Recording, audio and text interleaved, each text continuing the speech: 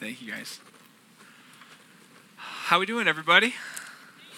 Hey, good to see you all. Who was here last year? Who was a senior in high school last year? Anybody? Yes? Okay. I recognize you. And you guys were here, right? No? At the camp? Maybe? Yes, not here. Yeah, with the church, though. Yeah. Fantastic. All right, awesome way to start. No. Good to meet you guys. My name's Dana Dill. I'm from Southern California, down in Orange County. I live in San Clemente, right by Laguna Beach, if you're familiar with that area. And it's my pleasure to be here with you this weekend. My goal this weekend is super simple. I just want to open the scriptures. I want to read them. I want to do my best to explain them, do my best to apply them, and then just let God's word do God's work, not only in your hearts, but in my heart as well.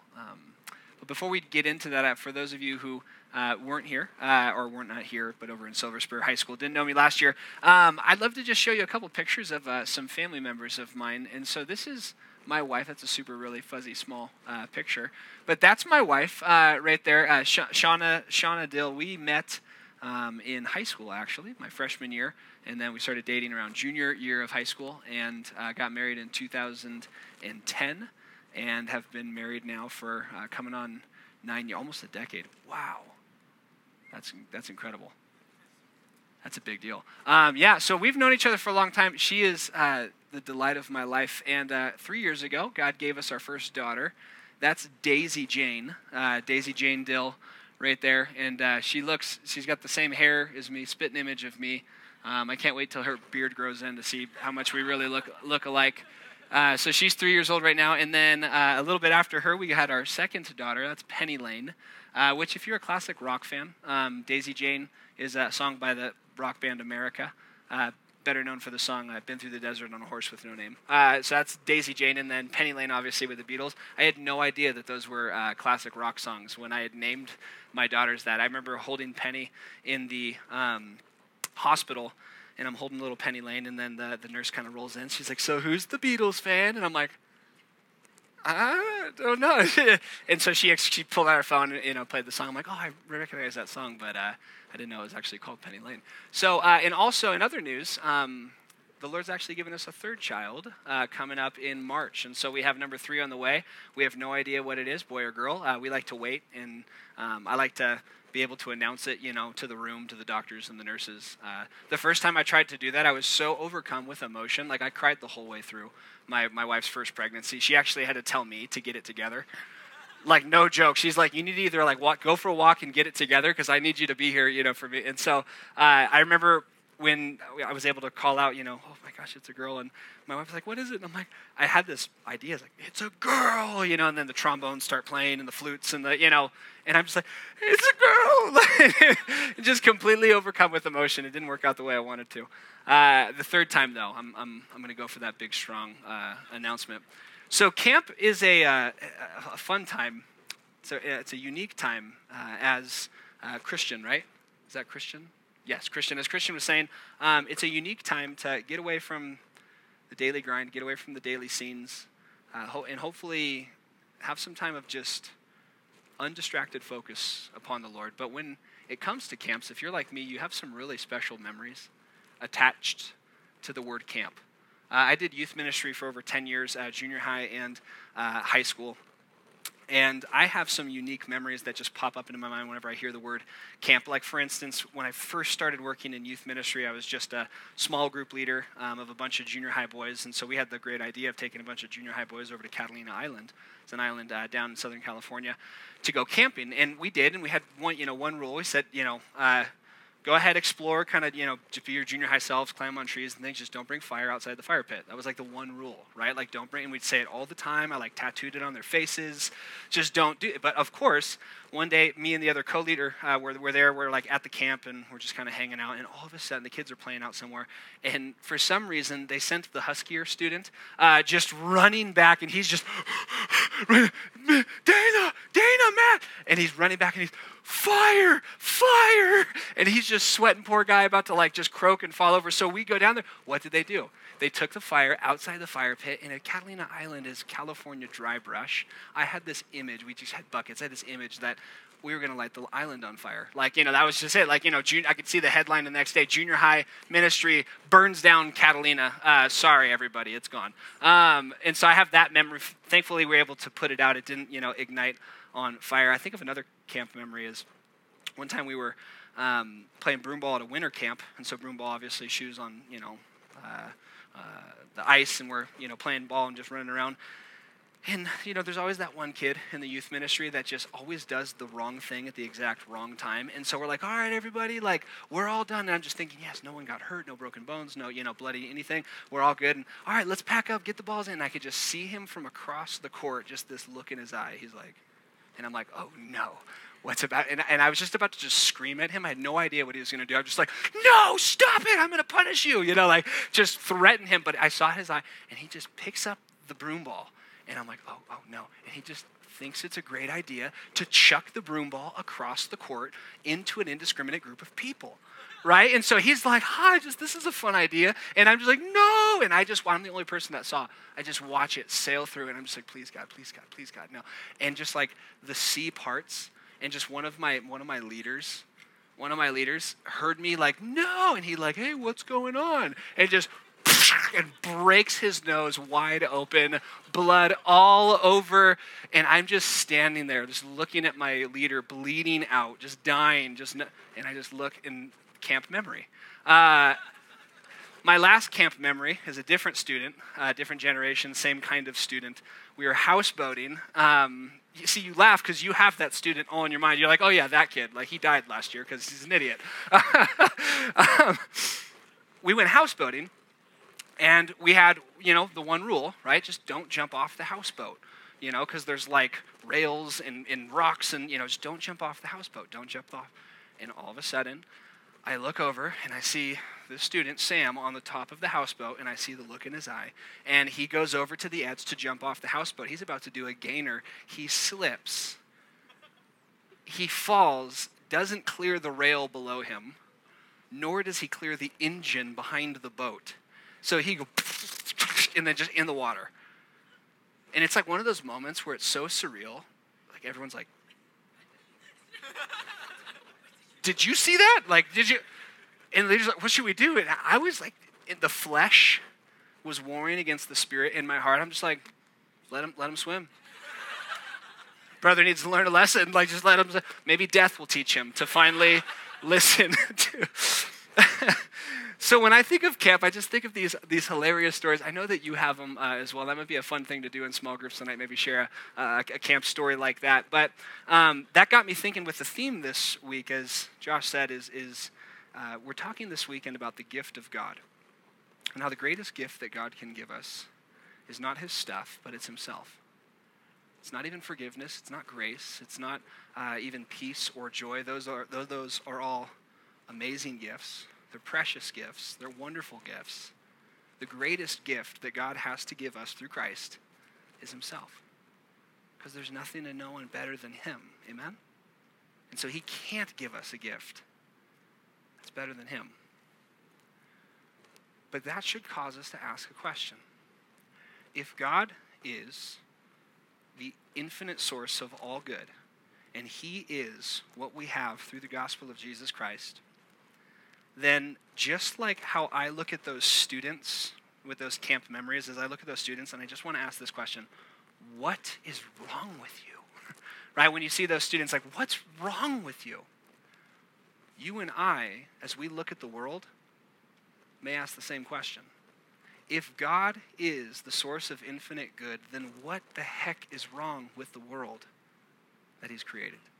Because there's a disconnect between saying that we serve an almighty, infinitely good God, and then we read the newspaper, and we see a world that is lost. Like the song said, a world that is running a hell-bound race. And so that should cause us to ask the question to the world, what's wrong with you? If God is the greatest gift, the gift of God, we have it by his grace, then why is the world not as it should be? Now, there's a lot of different answers that people give today and have given throughout history when they look at the world and they ask the question, what's wrong with the world? There's some people that say, well, the reason the world is like it is because there's lack of education. Namely, they look at the world and they say it's because of what we don't have that the world is like it is. And so if we just were able to get education, people would know better, they'd treat each other nicer, and the world would be a lot better place. But the problem is, usually in this world, when education happens, all it does is it makes people way better at being evil, right? And they're better at hiding it, they're better at doing it, it almost causes more damage.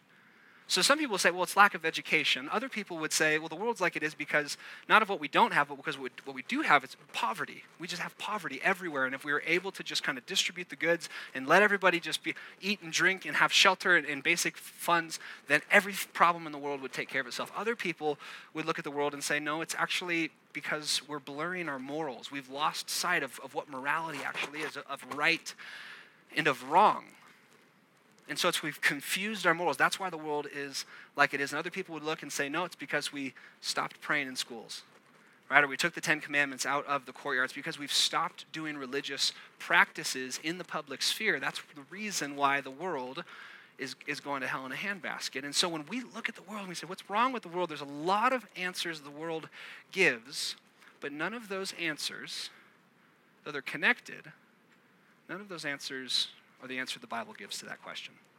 You see, when you read the Bible is not a book that just gives these pat answers that are just easy and neat and tidy. The Bible actually gets under the surface, and it doesn't give you what you think would be the obvious answer. And so when you look into the scriptures and you ask the question, what is wrong with the world?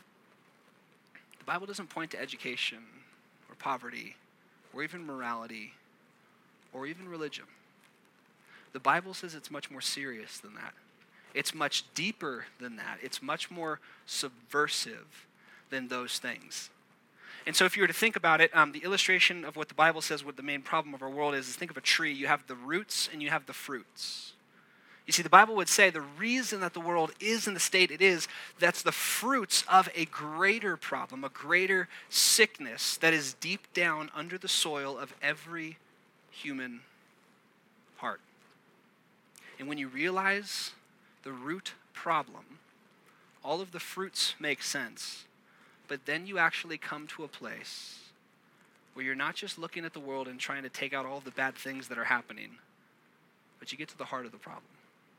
And so what we're going to do tonight is we think about the gift of God in the gospel. We think about God giving us himself. We're going to first ask the question is that if God is the infinite source of all goodness and joy, then why is the world the way it is? We're going to ask the question, what is wrong with the world? Why is it the way it is if God really is as good as we say he is? And so to help us, we're going to go to Acts chapter 17 tonight. And so go ahead and open to Acts chapter 17. And to give you a little background, this is the Apostle Paul. He's on, I believe, his second missionary journey.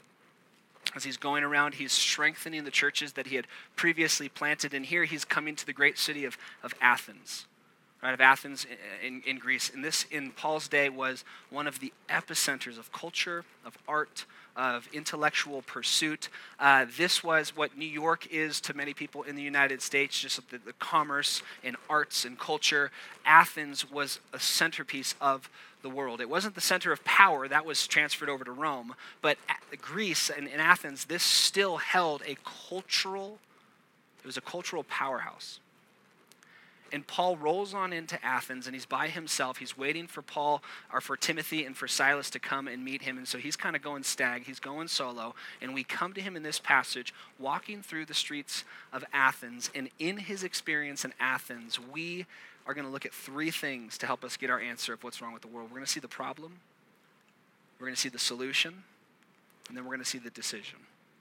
Okay, the problem, the solution, and the decision. And we're going to get to the root of the tree and not just the fruits. And so first, let's look at the problem. We're going to read this in Acts chapter 17, verse 16. Let me read this.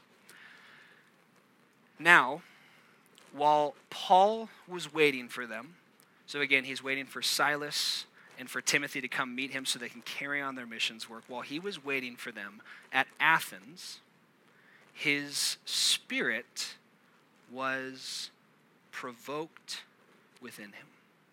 I'll stop right there. Have you been provoked lately? Right, we have a word for it today, triggered.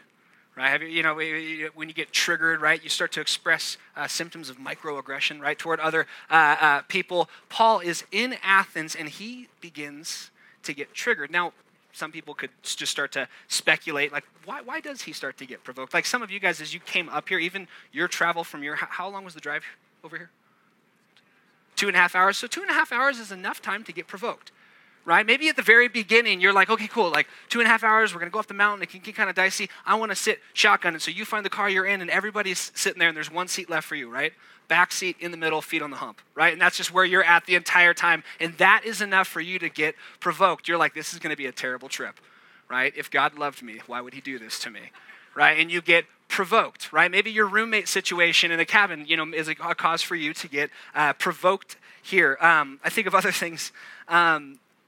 Sometimes we can get provoked. We have a word, hangry, right? If we're just hungry, we get angry, right? And it's like sometimes my wife and I will get in the wrong time. We won't get. The toddlers are going nuts and things, and we're both hungry, and we'll just look at each other and we're just like, just time out. We might kill each other because we're starving, right? And so we'll just like time out, shelf something so we can get some food because we don't want to further provoke each other, right? In the midst of our dire starvation, right?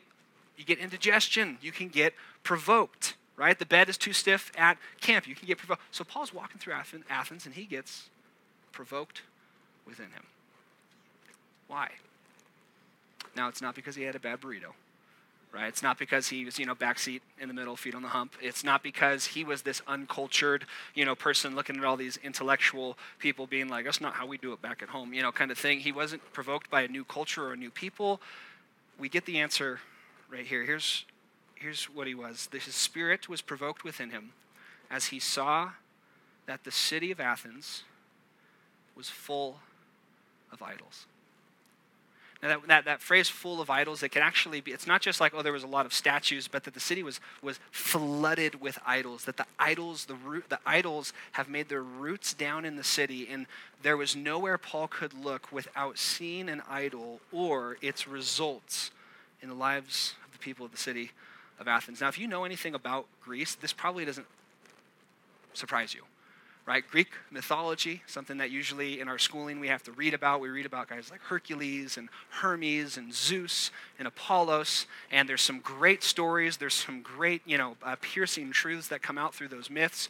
And we know that in Athens, being the Greek culture of the world, there were statues of all of these gods everywhere. In fact, the entire pantheon of all the Greek gods was located in Athens. Just to give us a flavor, here's what one commentator says. He says, there were more gods in Athens than in all the rest of the country, and the Roman satirist hardly exaggerates when he says that it was easier to find a god in Athens than there was to find a man. There were innumerable temples, shrines, statues, and altars. And the Parthenon stood a huge gold and ivory statue of Athena, whose gleaming spear point was visible 40 miles away. So Paul's walking around the city, and he sees all of these Greek idols, and he gets triggered. Now, at this time, I want us, this is a good opportunity for you and I to get transparent with one another, right? To get vulnerable. I'm not going to have you raise your hand because I know this is a sensitive issue, but I know that there's some people in here just this week. You didn't want to do it. You clicked on the computer. You know you shouldn't have looked at it. You know you shouldn't have gone on the website. But you have been in this 10-year-long battle with the temptation of worshiping Diana, right? The goddess Diana, right, of the Greeks. Right, I know that's where a lot of you are at right now. You struggle in worshiping Diana, and I know some of you other guys, you're here, and you cannot keep yourself from sacrificing to Artemis. Right, the Greek, you guys are just blank-faced right now. I don't know if you're just who's winning here. But the idea is when we look at this and we're like, well, Paul had all these Greek gods, like, who cares? I don't worship Diana. I don't worship Artemis. I don't worship, that has nothing to do with my life is what I'm saying. Sometimes you read the Old Testament and you see these gods like Baal and Chemosh and Molech, And none of us are like, oh, yeah, you know what? I have been worshiping Molech a little too much this week. You know what I mean? Or like, oh, you know what? Hercules, I've really been venerating at Hercules' tomb too often this week. We don't have that issue. And so it's easy for us to look at this being like, oh, that's just an issue of first century. Let me just move forward. But if you think that way, that's because you actually don't understand the concept of idolatry. Right, when Paul looked in Athens, he saw it was filled with idols. And yes, there were Greek statues of Greek gods. But our land is filled with just as many idols as Athens was. You see, let's think about the definition of an idol. I think I have it up on the board or up on the screen for you guys. An idol can be dwindled down to this: is anything that you love, trust, or obey more than God. Anything you love, trust, or obey more than God. And notice that it's anything. It can be anyone. It can be anything that you love, you desire, you treasure, you enjoy. You trust, something you find security and hope in.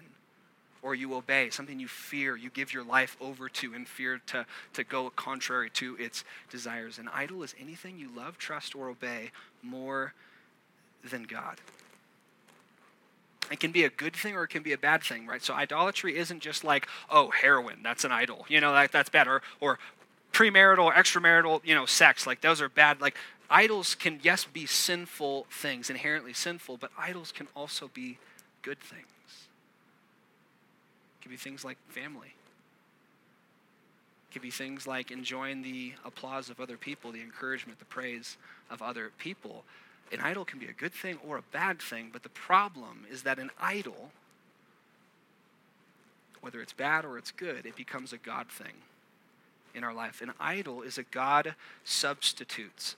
It's something we replace God for in our lives.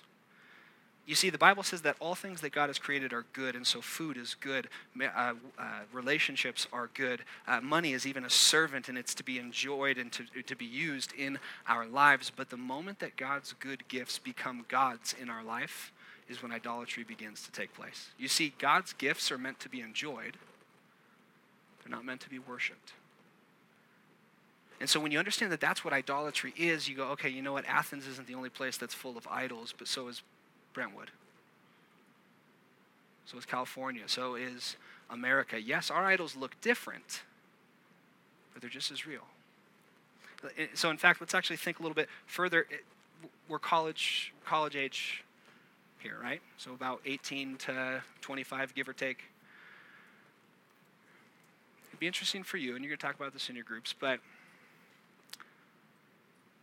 what would the pantheon of college idols look like? When you think about your classmates, when you think about your college campuses, what are things that college kids in our country are tempted to love, trust, or obey more than Jesus? And I know in your mind you are beginning to see, oh my goodness, our land is filled with idols as well. Think about this. I can think of a big one, the God of pleasure. All right, for college students, the God of pleasure. This is where we know college students are notorious for doggedly seeking out whatever makes them feel good. If it makes me feel good, then I'm going to go for it. This is why a lot of students will pick their colleges not on the academics or even the sports programs, but they'll pick their colleges because it's what? A party school, right? If you think about the sex and the drugs and the alcohol and the party scene, or you think about young college guys or young college gals wanting to portray themselves as sexually attractive, the pleasure, the security, the value, the identity they find in worshiping the God of pleasure, it's an idol. Or I can think of not the God of pleasure, there's also the God of praise. This is usually people, they may not be found at the party scene because they want the praise of their parents and they don't want to make their parents feel, disappointed in them. So they stay away from the party scene. They stay away from the drugs and the alcohol and the sex and things like that. And they work to just get praise from people. And so they break their backs to get a GPA that makes their parents happy. right? Or they work their fingers to the bone to get that accolade from the coach or from the professor or from their friends. They spend countless hours on social media so that they can develop a profile of their life that they want their friends to approve of. They want their friends to applaud. I know there were students in my high school ministry, and I think this is still a common practice on Instagram. They'd post a picture on Instagram, and if it did not get enough likes, what would they do with it? They would delete it. Because it crushed them to know that there was a picture on their Instagram feed that wasn't applauded loud enough. And it haunted them. Made them stay up at night. They couldn't go back onto Instagram and see that it didn't have the basic amount of likes. So they took it out. Or I think of the God of protection. The idols of protection. You see, this is living and doing the college life to just gain a job, to get me a well-paying career, or just continuing to work, and everything in my life revolves around this one idea of graduating with cum laude or summa cum laude or magna cum laude honors so I can then get into that school and then get that kind of job and get that kind of money, because then once I have that kind of life, I can finally be at peace. I'll be protected, I'll be safe, I'll be secure.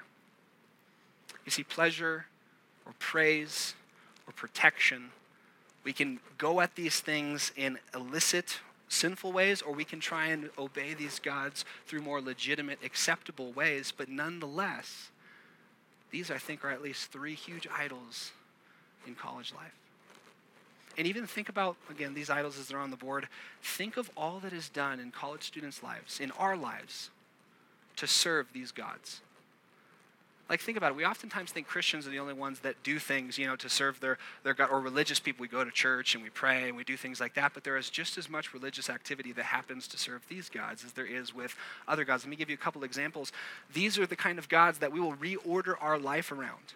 We'll change our schedule, right? We'll change our budgets, each week to serve these gods. I can think, to what Sunday morning is to a Christian, Friday night is to the one who serves the God of pleasure, right, in college. Like, nothing's going to get, in the way of my partying, in the weekend.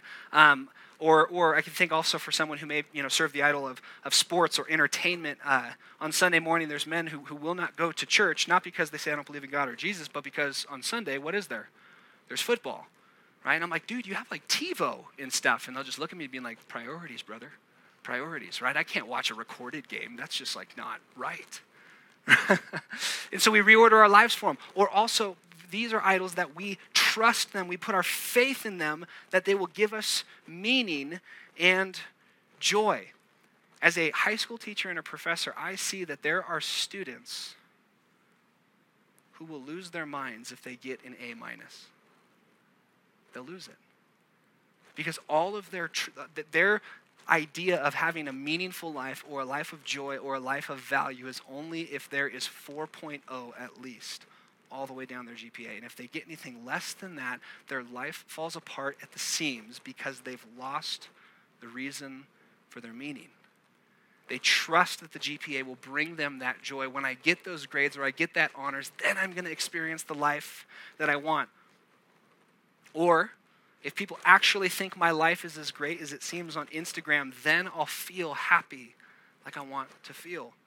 Or once I get into that school, or once I win that championship, or once I get that job, or marry that spouse, then I will finally arrive. Finally be happy. See, the reason I'm not happy now is because I don't have that. But once I have that, joy, meaning, peace will come. That's what we call faith, my friends. That's what we call trust. Or think about this. Even with these idols, people will evangelize for these idols. I remember in high school, when I became a believer, I did an about face, it's called repentance, and so I turned away from the party scene and the drugs and the alcohol and the girls, and I just started to just follow Jesus, and people didn't like that. And I had people, old friends and even, acquaintances, come to me, and they would try and persuade me back to the life of partying. It's so good. You just don't understand what you're missing. We've got these drinks and this person's house is now open. And oh man, this kind of thing. And one time I was trying to be persuaded back into the party scene and I went, oh my goodness, you're evangelizing to me right now. You're telling me about the God of pleasure and how great it is to serve the God of pleasure. And if I just follow this and if I drink those drinks and I have that party, then I'm going to have a full and meaningful life. I almost feel like he was about to put his hand on me and just pray for me, right there being like, okay, do you accept partying into your heart? Are you ready to go and do this, to go baptize yourself at the beer pong table, something like that. And I'm like, this guy's evangelizing to me. Which for me as a young high schooler is like, why am I so afraid to evangelize back? This guy is ready to come and just, shove his party God down my throat. Why am I so afraid to share Jesus? That's a different thought. That's a different sermon. But evangelizing, right? Sharing the good news of these gods with other people. Or think about this. These gods are also sacrificed too. Do you know how many hangovers are endured so that the God of pleasure could continue to be enjoyed? People know next morning's going to be miserable. They know that they're not going to remember most of their weekend, but that's a sacrifice they're willing to make.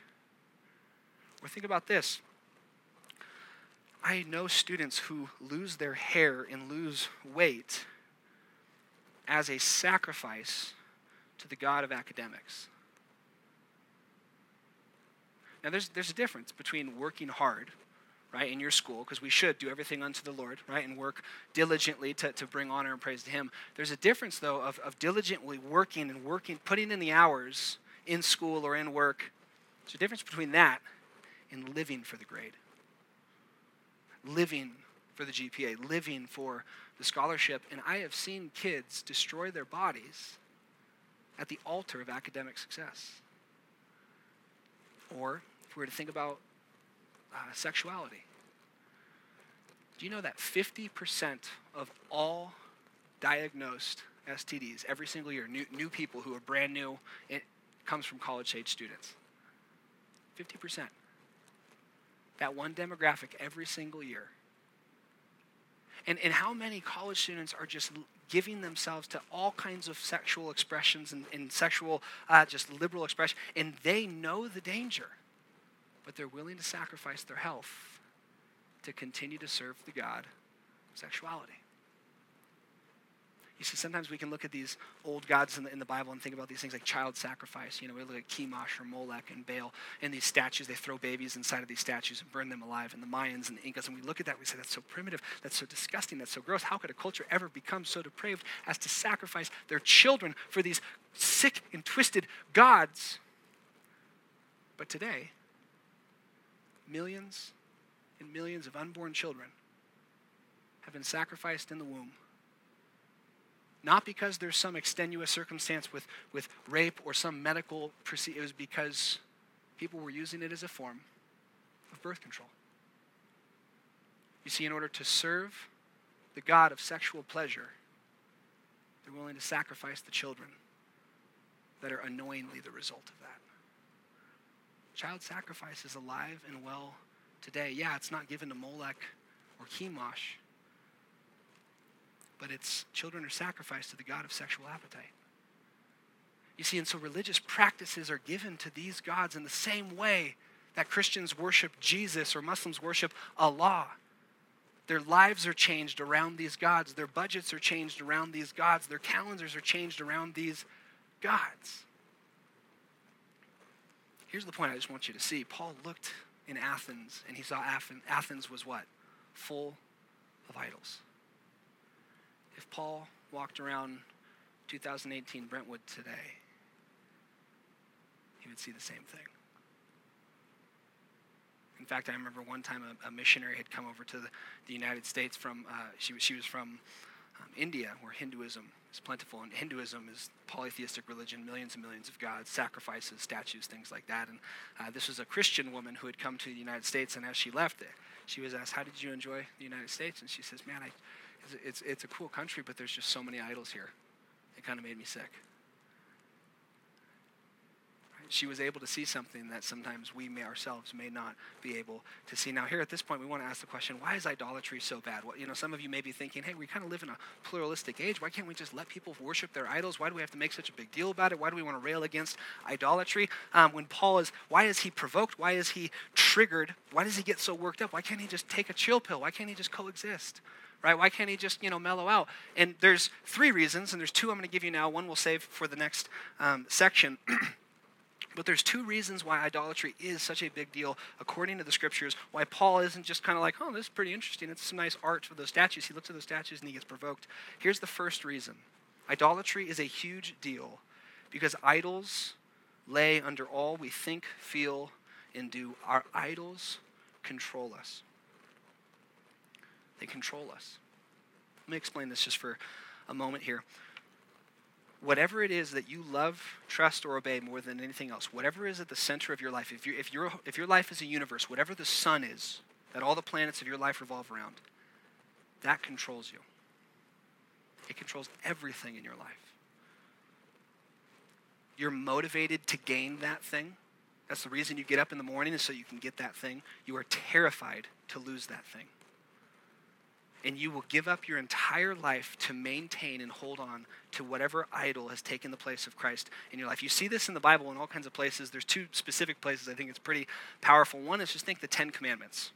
So we have the 10 Commandments. There's 10 of them, right? Just in case you didn't know that.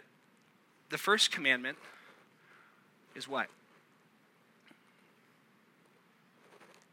Yeah, have no other gods before me. Worship, right, me alone. Worship the Lord your God alone. I'm the God that saved you. Have no other gods before me. I'm the one that deserves.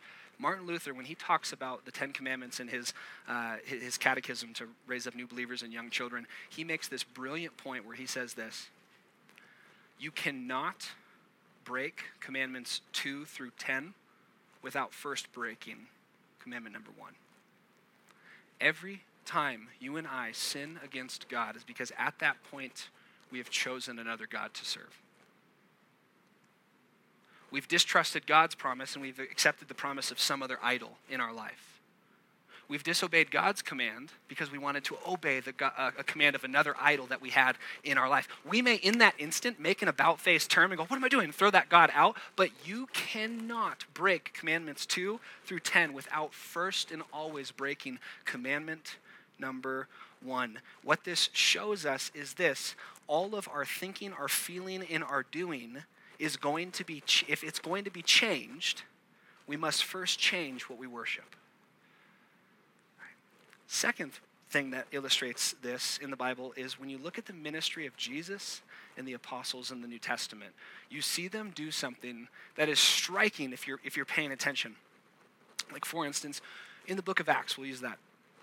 When the apostles are going around and they're planting churches, they're preaching the gospel, they're calling people to repentance and faith in Jesus, did you notice when they go from city to city, they don't go to cities and look around and go, oh man, y'all are having sex with each other. Stop that, right? Stop having sex with each other. Only your wives. Don't do it with the animals. Don't do it with the temple prostitutes. Stop. They don't just come and start wagging their finger and saying, hey, get your sexual sin, straight away. They don't come into cities going, hey, you're really treating the poor terribly here.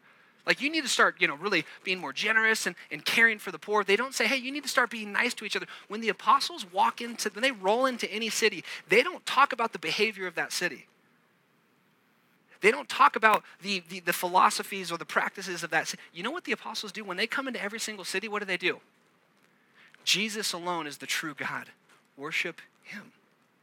They don't talk about the behavior of the city. They don't talk about the attitude of the city. They don't talk about the corruption or the crimes or the justice things that are happening. All the apostles do when they come from city to city is they preach Jesus Christ as the risen King and the only true God.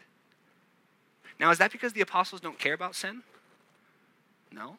Is it because they don't care about caring for others and living the life? No, but the apostles know this, that when people throw away their idols and they love, trust, and worship Jesus as supreme in their life, all the other stuff figures itself out. Everything else follows that. And so they come in and they preach Jesus. It's simple. Idolatry, come back to our initial illustration, idolatry is the root of all of the world's sorrow. You and I have been created to enjoy God as the supreme treasure. In the moment we replace him with something else, all hell breaks loose in our life and in our world. You see, even sin itself, before we do wrong, it's only because we first worship wrong. You see, this is key. When what you think, what you feel, and what you do is controlled and determined by one question: what do you worship? Everything else follows that. And this is why in youth ministry, it's easy for youth ministries to, have a good intention. We don't want our kids, to be breaking commandments. We don't want them to be sinful. We don't want them to, be ditching school. We don't want them to be drinking alcohol and doing drugs and breaking commandments. And so a lot of youth groups, in order to stop this kind of unhealthy living for their kids, what do? They bring the kids in and they say things like, hey, you need to be good. You need to be more moral. You need to be, behave better. You need to not go to those parties. And they'll try and bring kids in and they'll make them feel different things. They'll make them try and act in different ways. And that may change the way kids act on the outside, but then what ends up happening is we get youth groups that are filled with pseudo-moral pagans. People who act like Christians with zero interest in Christ himself. You see, that's one of the reasons I'm so thankful for your guys' church. When I was here with the high school last week, and even just, as the little that I've been able to interact with your church, as I see that your church has these priorities in place, they understand that it's only when someone has given their life over to Christ as the supreme treasure do they know that then transformation happens. Only then, because what you worship controls you. Idolatry is also bad, because not only your idols will control you, but your idols are cruel.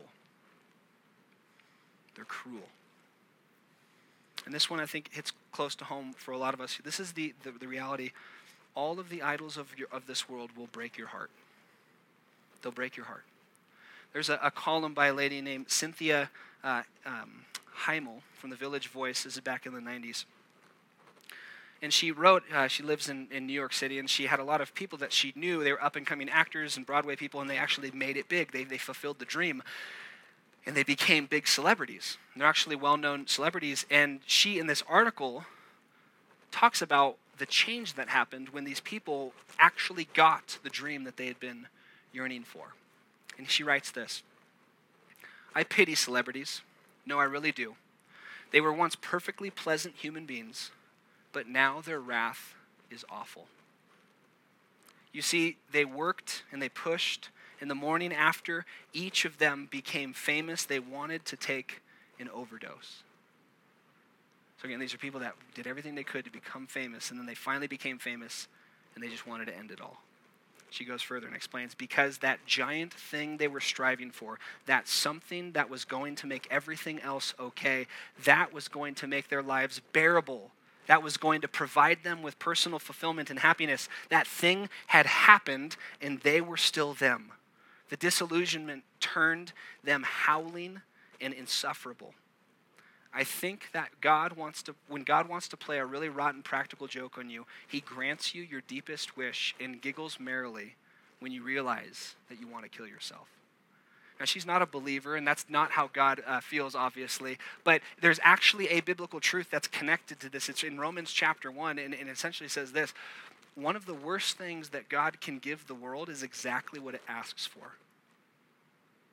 Because when we finally get the thing that we have been striving to maintain, striving to obtain, when we finally get it, we realize that it didn't give us what we thought it would. We realize that it was empty, that it was unfulfilling, that it was unsatisfying. And she says, these celebrities finally became celebrities, and they were still them. Nothing changed because our idols are cruel. They'll break our hearts. So before we move out of this point in our problem, I'm going to spend most of the time on this, so don't think like, man, you still got all these other points.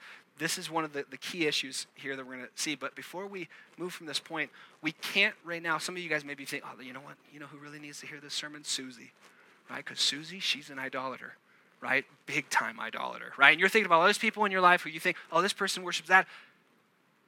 Put all those out of your mind right now and ask the question, what about you? What are you tempted to love, trust, and worship more than Christ? What's an idol that may be erected in your heart tonight? There's probably 2 or 3 or 4 or dozens. There's a letter that a pastor wrote assuming the position of an idol, and it's a personal letter from an idol to you. And it goes like this. I have it on the board. Hello, I'm an idol. Don't be afraid, it's just me. I noticed that you're turned off by my name, Idol. It's okay, I get that a lot. Allow me to rename myself. I'm your family, your bank account, your sex life, the people who accept you, your career, your self-image, your ideal spouse, your law-keeping. I'm whatever you want me to be. I'm what you think about while you drive on the freeway. I'm your anxiety when you lay your head on the pillow. I'm where you turn when you need comfort. I'm what your future cannot live without. When you lose me, you're nothing. When you have me, you're the center of the universe. You look up to those who have me. You look down on those who don't. You're controlled by those who offer me. You're furious at those who keep me from you. When I make a suggestion to you, you're compelled. When you cannot gratify me, I consume you. No, I cannot see you or hear you or speak back to you, but that's what you like about me. No, I am never quite what you think I am, but that's why you keep coming back. And no, I don't love you, but I'm there for you whenever you need me. What am I? I think you know by now. You tell me. You see, friends, tonight, I think the Lord is calling each and every one of us, even if you are a believer in the Lord Jesus, you and I have idols that we must fight against every single day. What are the idols that are competing for Christ's spot in your heart? Are they controlling you? Are you giving yourself to them because they, my friends, are cruel? See, now when Paul sees this, he sees it's full of idols, and look what he does in response. Verse 17, he reasoned in the synagogue with the Jews and the devout persons. So he goes to the synagogue to open the scriptures, to talk with people who already at least have some understanding of the scriptures. But he doesn't just go there, he also goes to the marketplace every day with those who happened to be here. Now at this point, there was some interest that he began to spark, and we see in verse 18, his talking to people in the marketplace sparks interest, and it says, and some Epicurean and Stoic philosophers also conversed with him. And some said, what does this babbler wish to say? And others said, he seems to be a preacher of foreign divinities, because he was preaching Jesus and the resurrection. And they took him and they brought him to the Areopagus and said, saying, may we know what this teaching is that you are presenting? For you bring some strange things to our ears. We wish to know, and therefore what these things mean.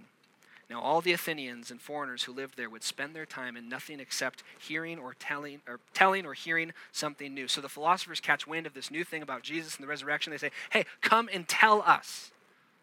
And so they give him the floor. The spotlight hits on him, and that brings us to now the second part, which is the solution. And this is going to go quicker than the first one. Paul now, we don't just get an overview. He told them about Jesus. We actually get a glimpse of what he said to these people who were controlled by their idols. And we see this, and he gives us here now the solution. Verse 22, it says, so Paul, standing in the midst of the Areopagus, said, men of Athens, I perceive that in every way you are very religious.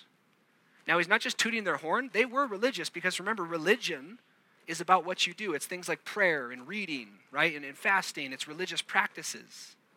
Religions are things that you do.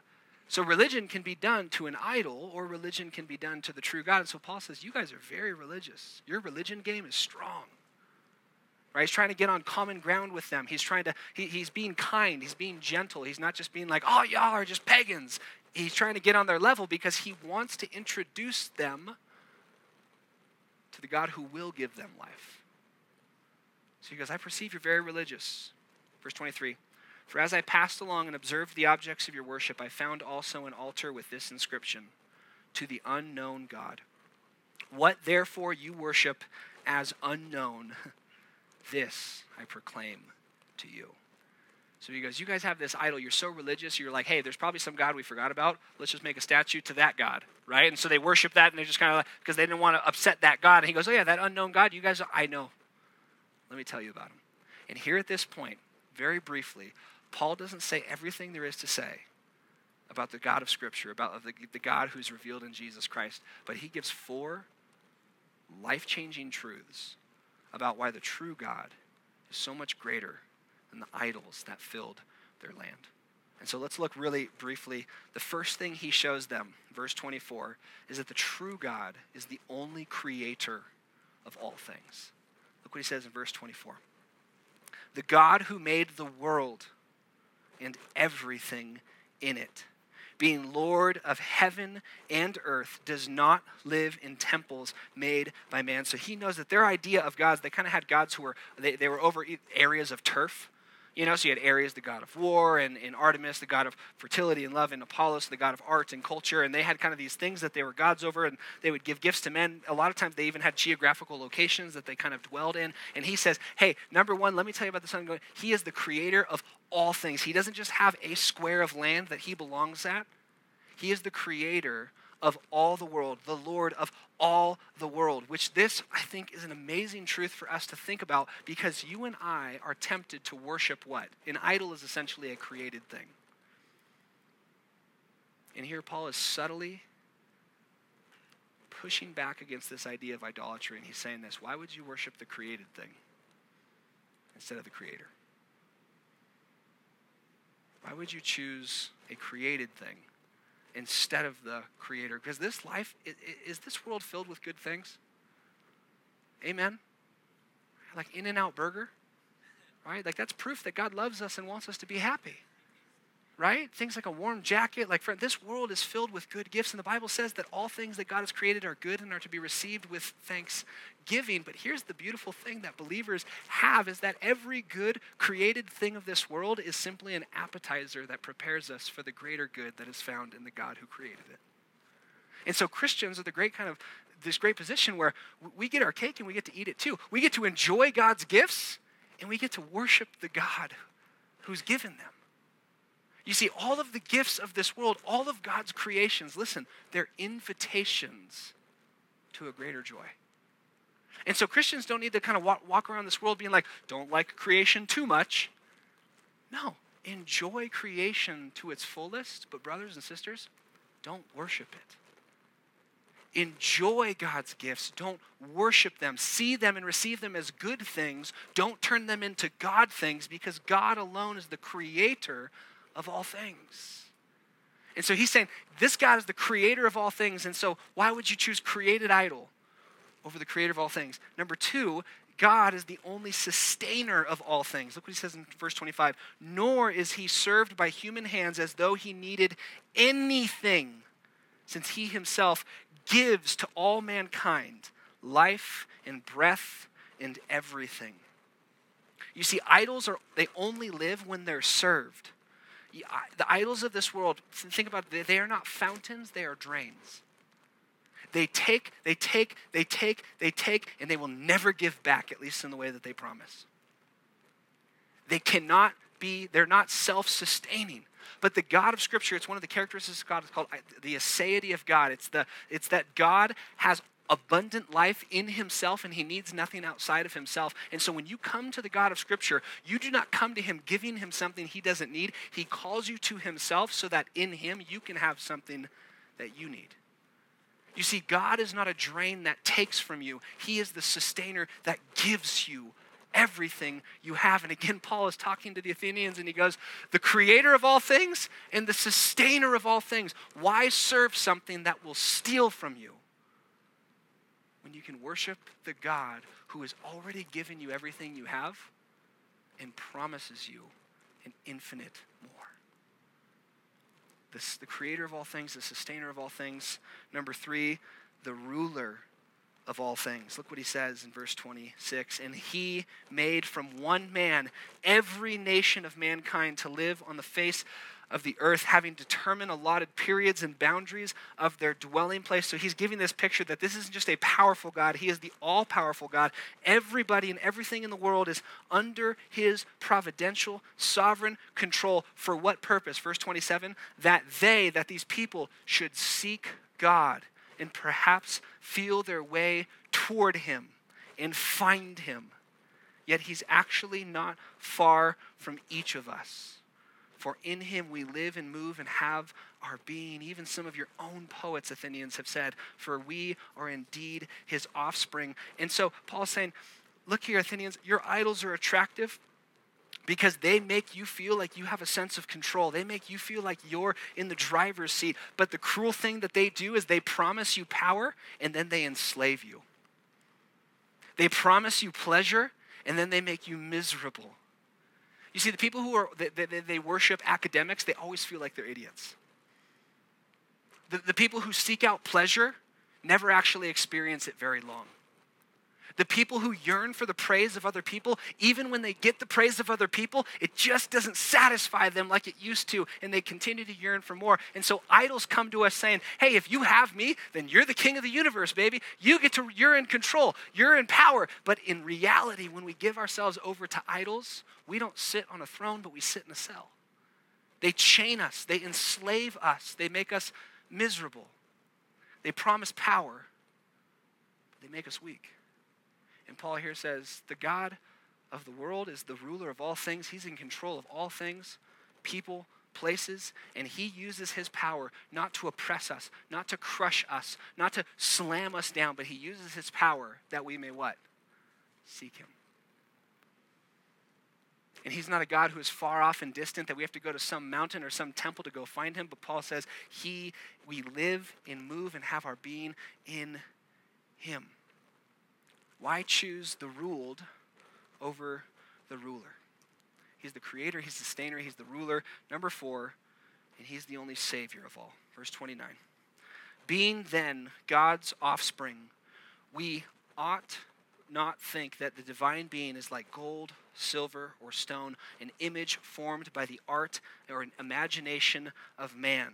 He's saying, stop this silliness about worshiping created, man-made things. Verse 30, the time of ignorance God overlooked, but now he commands all people everywhere to repent of their idolatry, because he has fixed a day on which he will judge the world in righteousness by a man whom he appointed. And of this truth he's given assurance to all people by raising him from the dead. So Paul brings it to Jesus.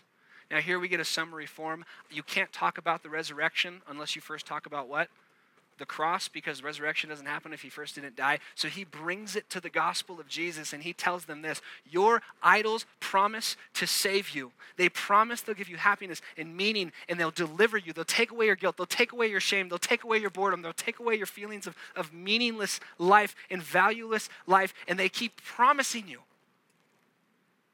So if you have me, I'm going to give it to you. If you have me, I'm going to give it to you. I promise you'll be happy. But the thing that happens is the more we drink of idols, the thirstier we get. And we're empty. But God doesn't sit idly back waiting for us to come to him. He doesn't sit and make empty promises. Paul says here, the true God has sent his son, Jesus Christ, to become our Savior, to die on the cross for our sins, to rise again from the dead so that we can be sure that he's the real deal. We can be sure he's the real deal and that he will make good on his promises. You see, Paul comes to the Athenians and he goes, you know what? I'm not just saying, hey, choose my idol over your idol because my idol's better. He goes, no, choose this God because this God rose from the dead. Period. This God actually is alive. Yeah, and then he died, but then he became alive again. And now he rules as the king over the world. He points to the God of the Bible and he says, your idols promise to save you. This God actually can. He actually can. And so again, we look at this and we have to ask the question, why is Paul provoked? Idols control you. Idols are cruel. Paul loves the people. He wants to do something about it. But here's the other reason we need to see after this speech. Paul is provoked because Paul is jealous for the honor of God in the lives of other people. Have you ever been jealous for the honor of something in your life? Like, for instance, are there Parks and Recreation people in here? Okay, Parks and Rec people. Are there office people in here? Right, the office, right? Okay, which one's better? Fight. Right? Have you ever had that conversation? That gets pretty dicey. You're like, no, Parks and no, it's all about Dwight, or it's all about, and little guys. And why do we get intense even over a show like that? Because we're jealous for the honor of what we think is the better show, right? And we want to prove that it's the better show. So we get a little heated. We'll get into it. Or if you're like a football fan, football fans can get get jealous for the glory of their team, right? They'll yell and they'll scream and they'll punch and they'll stab. Only if you're a Raiders fan.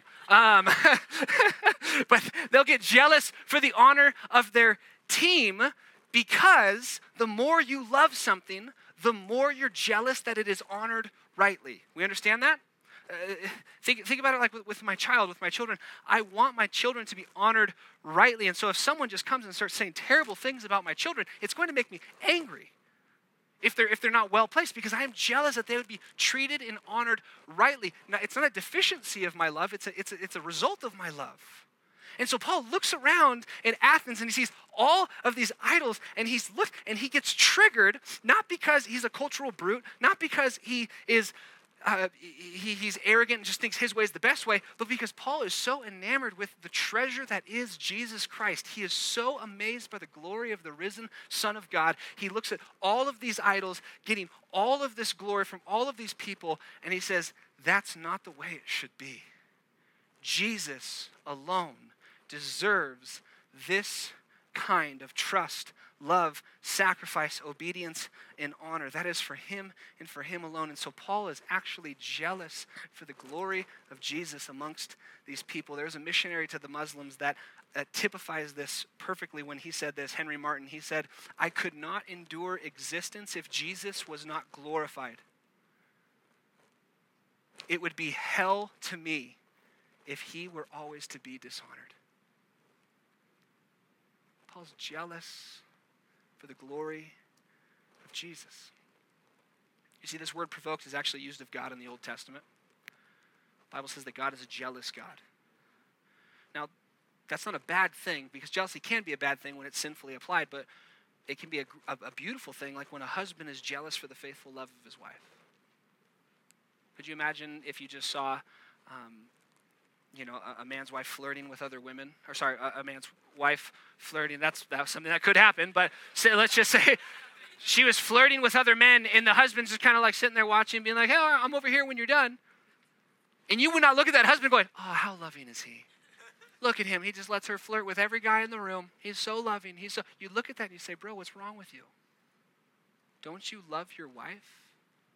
Aren't you jealous for her love? And we get this picture of the God of the Bible who's not a cruel God. He's a loving God. And when he sees his people giving their worship over to other things, he doesn't sit by going, oh, okay, yeah, when you're done, hey, I'll be over here. It's fine. I don't care. He looks at it and he gets jealous for the honor and the glory that is due to him alone. Not because his love is deficient, but because it is thunderous. God's the kind of husband that hates when his wife flirts with other gods. And Paul is reflecting that kind of jealousy in this passage. And so before you scoff at Paul, going, oh, Paul's jealous, I just want you all to know this. You share Paul's jealousy, it just may be for something else in your life. And is whatever you're jealous for is good as what Paul's jealous for. In ending, here's what I just want you to do. I want us to ask this question. Why are we choosing to worship these idols instead of Christ? When we have a God who is the creator, the sustainer, the ruler, and the savior of all the world, why in God's name would we ever choose an idol over Christ? There was an article about some firefighters in Britain who there was a fire that happened in a farmhouse, and they came in and they saved a lot of the farm animals. They saved a whole thing of pigs, right? They saved them. It was an adorable picture. These own little, little oinkers, little piglets, and like there's these pictures and it's like firefighters save him. They're just like these big burly firefighters and like these little pigs. They're like, just like so. And you're like, oh, this is adorable. And then the article takes a turn. It says, and then about a year later, the firefighters have these boxes show up to their fire station, and it's a gift from the farmer, and to say thank you for saving all of my animals, for saving my farm, for putting your neck. And it was boxes of pork sausage. You see, the farm was a pig butchery, right? And they saved those pigs only that later those pigs would be fattened up and live and then be butchered and eaten. And I read that and I said, this is a twisted article. This is really funny. And then I had a whoa moment and I said, this is a perfect picture of the idols we give our lives to. They come swooping in our lives and they promise to save us. They may give us temporary joy and satisfaction, feelings of salvation, but in the end, what did they do to us? They devour us. You see, I want you to compare the hungry firefighters that are our idols with the good shepherd that is our Jesus. You see, like our brother read at the very beginning, Jesus says, come to me, all you who labor and are heavy laden, and I will eat you. No, he doesn't say that. He says, I'll give you rest. My yoke is easy, my burden is light. Jesus says, I'm the good shepherd. I lay my life down for the sheep. He says, I'm the good shepherd. The thief comes to steal, kill, and destroy and eat you like pork sausage. But I've come to give you life and to give it to you abundantly. My friends, your idols will fail you. Jesus won't. Your idols promise freedom, but they'll bring slavery. Jesus promises slavery to him and promises that it's freedom. Your idols will never forgive you when you fail them. Jesus does. Your idols will never save you. Jesus does. Your idols will never satisfy you. Jesus does. Your idols will demand that you live and you die for them. And the gospel of Jesus Christ is that he has lived and died for you so that you could have him. Just as we end, what's the response? This is the response we see, verse 31. 32. Now when they heard of the resurrection of the dead, some mocked. Some of you in here, you may not be doing it out loud, thank you, but maybe in your hearts you're just mocking. You're going, this is such a load of rubbish. If you're British, you'd probably definitely say it that way. And you may be saying, you know what, I can't have what you Christians have. I can't have that kind of faith. It's cool that you have it, I just can't be there. You need to realize something. You already have that kind of faith. It's just in something else other than Jesus. You love, trust, and obey some other idol. But what I want to challenge you, if you're a non-believer, thank you for being here. I'm glad you're here. But if you're a non-believer or you're not sure you're a Christian, I want to ask you this. Why would you love, trust, and obey something else instead of Jesus? Has any other idol made these promises, proven this track record? But here's the kicker. No other idol has risen from the dead to validate that those promises will be fulfilled. And so you may be denying right now, but I want to challenge you with this thought. This room is only filled with one kind of person, a worshiper. Some of you worship Jesus, some of you worship something else. Right? But then not only some denied, verse 32, some also delayed. But others said, we will hear you again on this. So Paul went out from their midst. Do you know where in the Bible Paul goes back and talks to them? Never. You see, sometimes we're like, you're maybe close enough to church. We're like, you know what, this is really good. I need to think about this at some point in my life. I need to really get my act together. Just not right now. Just not right now. You're like the Athenians, and just like the Athenians, you'll probably never come back around to it. And so for those who want to delay, you may just be thinking, I want to delay. I pray this week that God would graciously hunt you down. I pray that this week that God would be like Liam Nielsen, right? And he will find you, and he will give you life. But in all honesty, I pray this weekend that you would actually take seriously the claims of Jesus Christ, the gospel of Jesus Christ. Take seriously what he says about your sin and your deserved judgment, and take seriously what he says about your salvation through trusting in him. I pray that he would be on your mind when you're playing, when you're eating, when you're hanging out, when you're sleeping. Because there's nothing more important than what or who you worship, and there is no other God that is more worthy than Jesus Christ. And then, verse 34. But some men joined him and believed, among whom also were Dionysius, the Areopagite, and the woman named Damaris, and others with them. I love that a woman named Dionysus, which is actually one of the Greek gods, puts her faith in Jesus Christ. So friends, I have spoken way over time tonight. I promise the next sermons will not be this long. But I am passionate to just level with you. Say the reason the world is the way it is because what the world has chosen to worship. And it's reaping the benefits of its gods. But the God of all creation has come to give you life. Jesus is better. Amen? Amen. Let's pray.